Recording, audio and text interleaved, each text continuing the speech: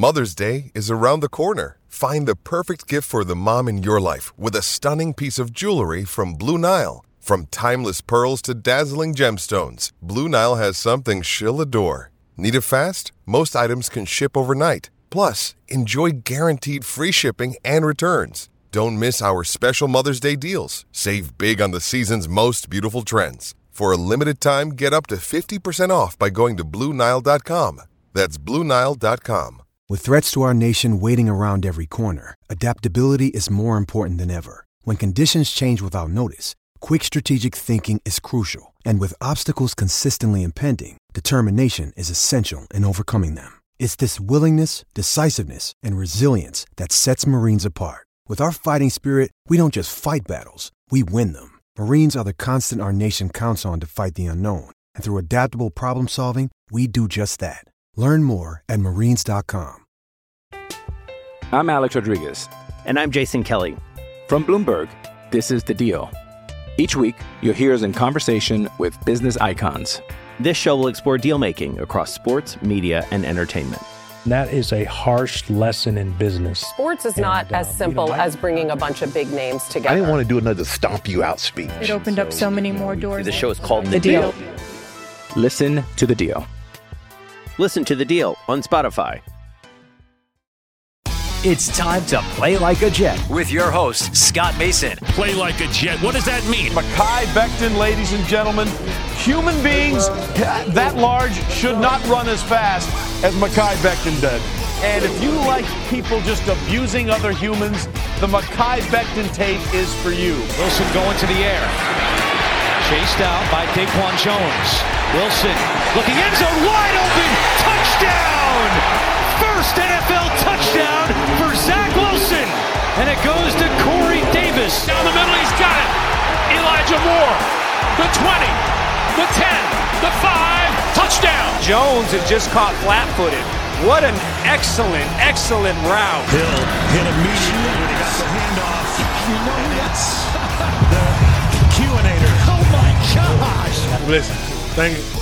From the PlayLikeAJet.com digital studio, this is Play Like a Jet. My name is Scott Mason. You can follow me on Twitter at PlayLikeAJet1, and we are going to answer some mailbag questions. So for that, we bring in our friend who is the host of Blewett's Blitz over at Jets X Factor, Mr. Joe Blewett. Joe, what's up, brother? I feel like your mailbags are usually like, part 1, part 2, but the way that me and you ramble together sometimes, we might have like part 5, 6, 7 is coming. So it should be interesting. My first mailbag. So I'm excited to take some questions that aren't necessarily centered around film. Let's start with Sean Stalker. He says, let's say Pittsburgh calls up to trade for number 10 to get ahead of Washington. And Joe, by the way, in case you weren't aware, Pittsburgh picks 20th. They offer 2 deals. One with next year's first and a few late-round picks, a la what the Bears gave up to the Giants for Justin Fields, or you can have their second and third-round picks this year, plus a late-rounder. Which one would you take? Personally, I would love a third year with 2 first-round picks. It's a tough call because I come at it from 2 different perspectives. The first thought is exactly what you said, Sean. You would love to have that first rounder next year. But on the other end of it, you've got a second-year quarterback, and getting premium assets now to help him now is very important. And it also would allow you to take care of the defense without having to worry about, oh no, do we spend too much on defense and not spend enough on offense with draft picks? So I don't know, man. This is a tough question. I could go either way on this. I guess I would probably say I would want their first rounder next year only because this year's second and third rounders aren't that high. I think their second rounder is like 52 and their third rounder is like 86 or something like that. Whereas if they have a rookie quarterback, there's a decent chance that the first rounder will be relatively high next year. So I'd probably go that route. But you could probably twist my arm into taking the 2 and the 3 and the later round pick this year, only because, like I said, it would allow you to address a whole lot of needs right now with your rookie quarterback going into year number 2. Yeah, it's like, are you patient enough? And I'm not necessarily the most patient person. And like you said, like I want to help Zach Wilson right now and get all the weapons or, get even help on defense, which will in turn help the offense for him at this moment, and like, how many mock drafts we both do a day now, I secretly do at least 5 to 10. Like it happens all the time. I'm just bored. On the toilet. Okay. Mock draft. Like it just is what it is. And we want to fill all those positions. So trading down and not getting more picks for this year would hurt. But I think the smarter thing to do is kind of what you said. Like, you're looking at a Steelers team who was near the playoffs, a game for missing the playoffs this year. They actually made it. Sorry, they actually made the playoffs this year. So I forgot. They beat the Ravens, right, the last week to get to the playoffs. So going into a transition year with a, probably a rookie quarterback, maybe a Jameis Winston, but are players going to leave? I'm not really sure where their franchise is heading. So with their pick being 20 this year, are you going to bet on their pick being lower than 20 next year? I think it's more realistic that it's probably in the 12 to 15 range, because I think they'll always be solid. But is let's just say the 14th pick next year more valuable than pick 52 and whatever the third round pick is, this year, let's say 52 and 84 and whatever the late round pick is going to be 215. Like it is. So I think it's a smarter thing to do. You just have to be a little bit, patient to do so, which I don't necessarily have the most patience. So. Hey, it's Kaylee Cuoco for Priceline. Ready to go to your happy place for a happy price? Well, why didn't you say so? Just download the Priceline app right now and save up to 60% on hotels. So whether it's Cousin Kevin's Kazoo Concert in Kansas City, go Kevin, or Becky's Bachelorette Bash in Bermuda, you never have to miss a trip ever again. So download the Priceline app today. Your savings are waiting. Go to your happy place for a happy price. Go to your happy price, Priceline. I'm Alex Rodriguez. And I'm Jason Kelly. From Bloomberg, this is The Deal. Each week, you'll hear us in conversation with business icons. This show will explore deal-making across sports, media, and entertainment. That is a harsh lesson in business. Sports is not as simple as bringing a bunch of big names together. I didn't want to do another stomp you out speech. It opened up so many more doors. The show is called The Deal. Listen to The Deal. Listen to The Deal on Spotify.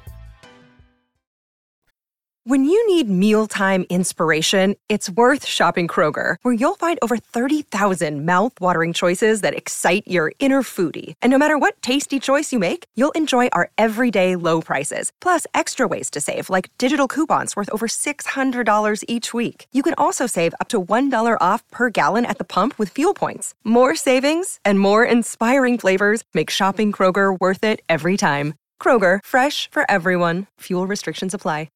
Another day is here, and you're ready for it. What to wear? Check. Breakfast, lunch, and dinner? Check. Planning for what's next and how to save for it? That's where Bank of America can help. For your financial to-dos, Bank of America has experts ready to help get you closer to your goals. Get started at one of our local financial centers or 24/7 in our mobile banking app. Find a location near you at bankofamerica.com/talktous. What would you like the power to do? Mobile banking requires downloading the app and is only available for select devices. Message and data rates may apply. Bank of America NA, member FDIC. Play like a Jet. Play like a Jet. Next question comes in from Nicholas Joseph. He says, if the top two edge rushers, Thibodeau and Hutchinson, are gone at number 4, you'd take Johnson or even Karlaftis at 10, right? Trying to get an edge at 35 would just seem stupid for the Jets. And if you're thinking wide receiver at 10, there seems to be a lot more value in the second round with wide receiver than the edges, correct? Yes, absolutely. I actually agree with everything you said. So at number 10, if the Jets don't get an edge, let's say at number 4 they get Ekwonu or Neal, then at number 10, I'd be looking edge or corner. And Joe, we were actually talking about this before we started recording, and we talked about a lot of stuff before we started recording, as we tend to do. And I think we agree that getting an edge at 10 or getting a corner at 10, depending on who's on the board, would be the move here. And we both love Ahmad Gardner, so I would be very happy if they wound up with him at 10. I think we'd both be fine with either Johnson or Karlaftis at 10 if they were to get an offensive lineman at 4 and Gardner were off the board. I would be fine with Trent McDuffie or Derek Stingley Jr. at 10. And I also agree, I just don't see the value with a receiver at number 10.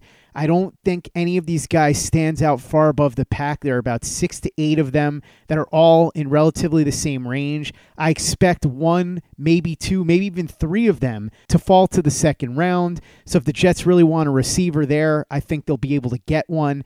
I might even consider waiting to the third round. But I just think with edge, with corner, with tackle, it's much harder to get excellent value past the first round, and particularly past the early part of the first round, than it is with receiver, because we see every year receivers come off the board in the second, third, fourth round who end up helping teams right away in a big way. Joe, I remember a couple of years ago, you and I were texting back and forth in that draft where Denzel Mims ended up going to 59. We didn't expect that, but we were talking about all the receivers that you could still get. Michael Pittman Jr., T. Higgins flew off the board at the beginning of the round. And then you had Chase Claypool. Obviously, Denzel Mims went later. Van Jefferson.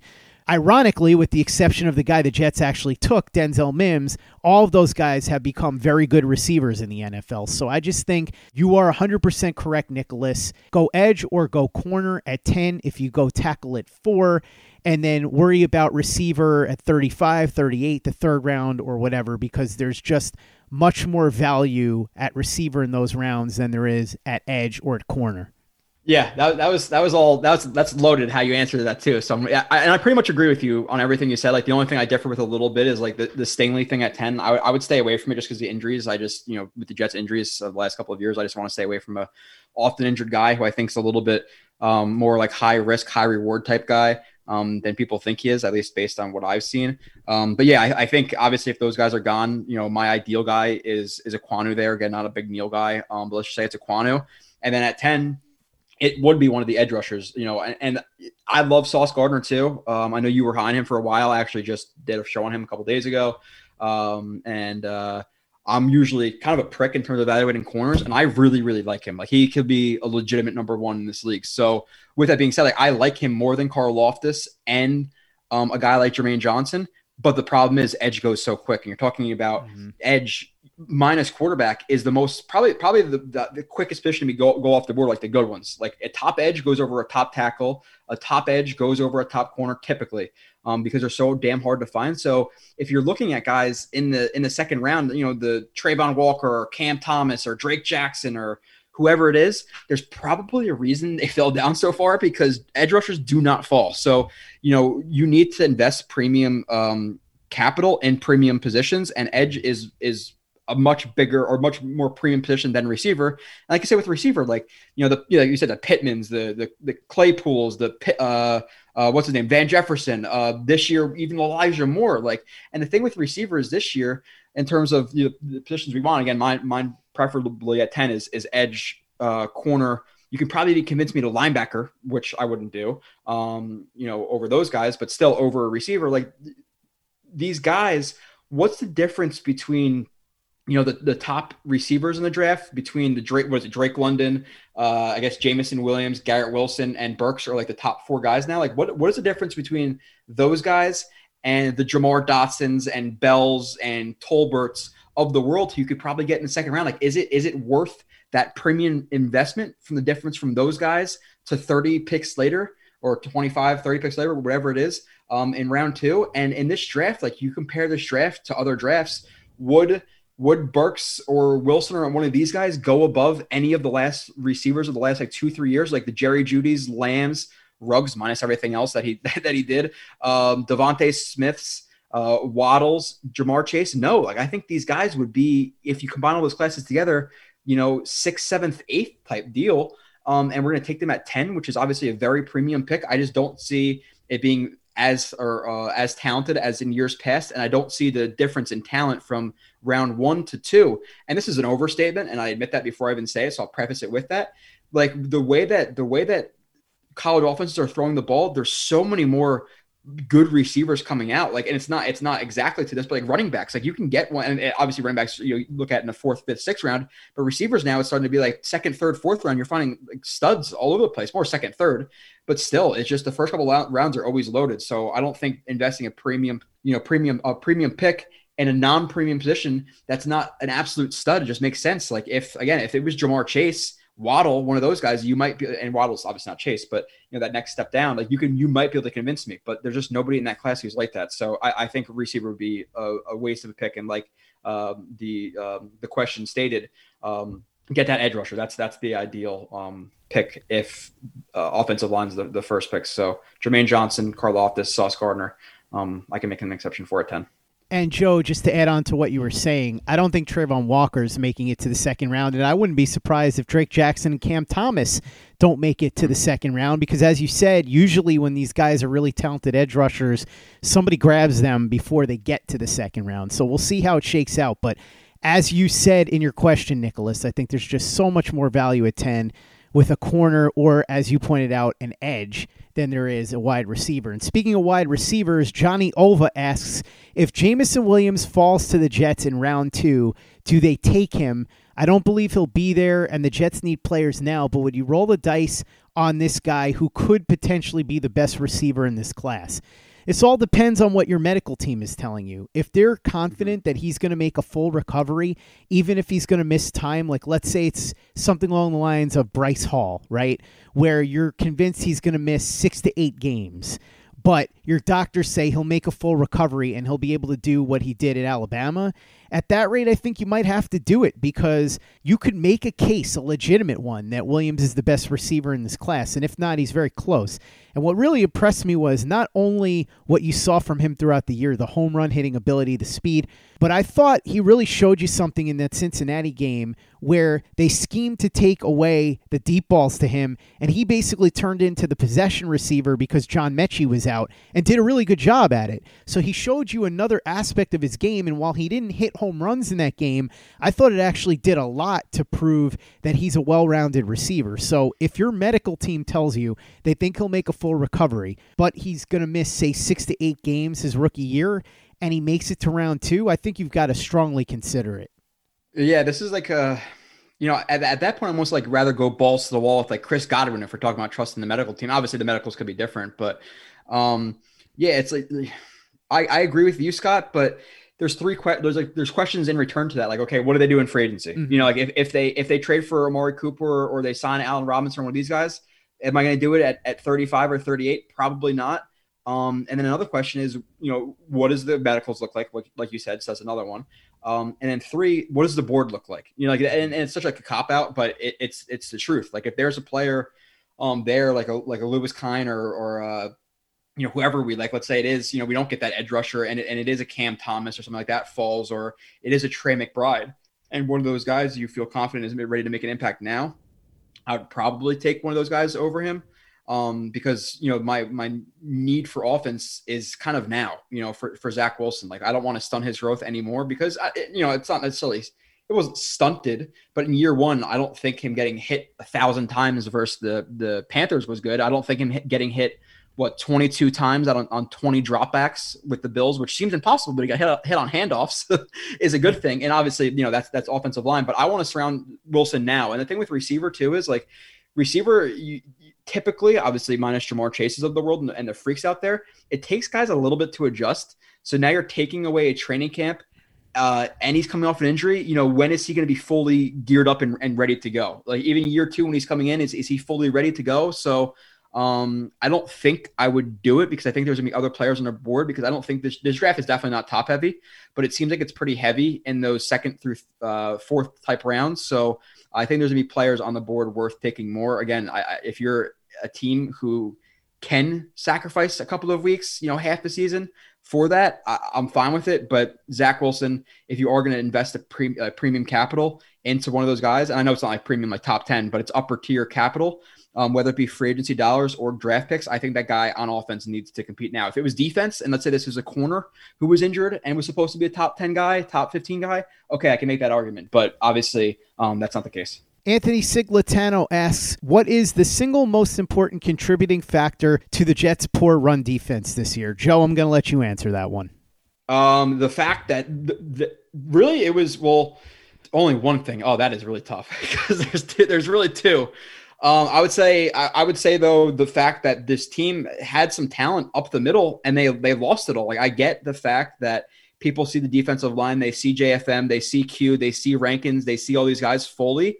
But in a 4-3, like penetrating front, and they're strict to 4-3 penetrating front, or 4-2, 5-2, whatever it is, it's always penetrating. And that's part of my problem with the coaching staff, which is like kind of my second part of this answer, which is kind of cheating, would be that the fact that they were so stringent with Foley and played him at 2-eye, 3, 4-eye, all that stuff, when they need to run more hybrid fronts and let Foley 2-gap and do what he's comfortable with, not penetrate. But that's, again, cheating, because that's my second reason. My first reason is, when you have a 4-3 penetrating front, you're putting a lot of emphasis on the secondary or the linebackers and the safeties, because if they're penetrating, if they're missing the gap, whether it be those gap runs, power runs, counter runs, which are penetrating front killers, all that emphasis goes to the second level. And the second level consisted of CJ Mosley and pretty much nobody else. You're looking at Quincy Williams. I know he had tackles, but let's be real, he's not a starting linebacker. You had Sherwood for a little bit. You had Hamza for a little bit. You had Delshon Phillips. You had Ashton Davis, who I'm not sure can tackle my grandma. You had, Redwine, Gerard Wilson. So the main contributor for the bad run defense was the second level, the inexperience and the lack of talent there, and then kind of cheating was the coaching staff being too strict to everybody penetrating and not running some Bill Belichick hybrid type fronts like plenty of the NFL does nowadays. Next question comes in from Damian Shaw. He says, I'm seeing Ikem Ekwonu over Evan Neal in more and more rankings. Can you please explain why one keeps rising and the other seems to have fallen? I don't know that Evan Neal's really falling. It's just that Ekwonu is rising, and in rising to above Neal, he's eclipsing him. So I don't think that it's necessarily that there's anything that people are discovering about Neal. It's just more that they're discovering a lot about Ekwonu.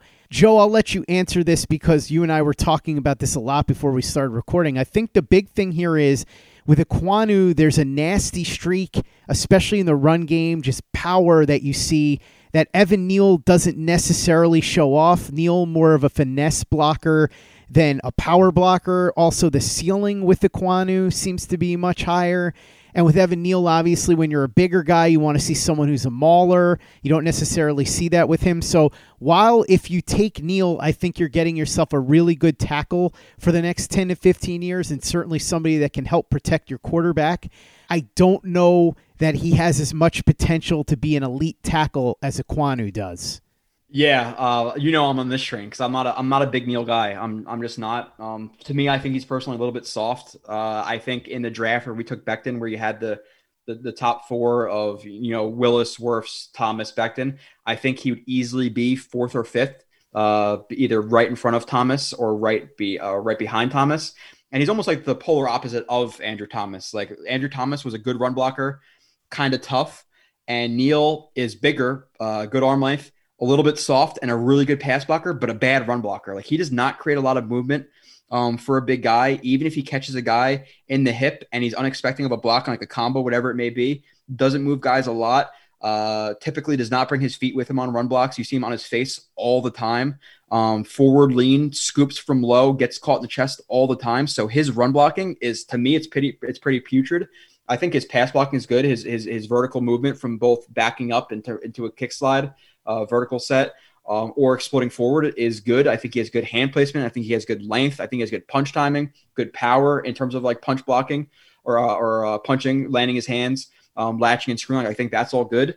But he's a little bit clunky at times. The lateral movement's not good. So like I'm not a big Neal guy. So for me, it was never that he was like, if the Jets pick him at 4, personally, I'm very, very disappointed. I just don't like the player. And now kind of flipping to Ekwonu, it's the positional versatility. People say Neal can play guard. I want to hear why, because I don't get it. Again, you're a little bit soft. The tallest guard, I think, in NFL history was 6'7", 6'8". So now you're looking at one of the tallest guards in NFL history. You're playing against squatty 6'1", 6'2" guys who are going to catch you in the chest really, really quick.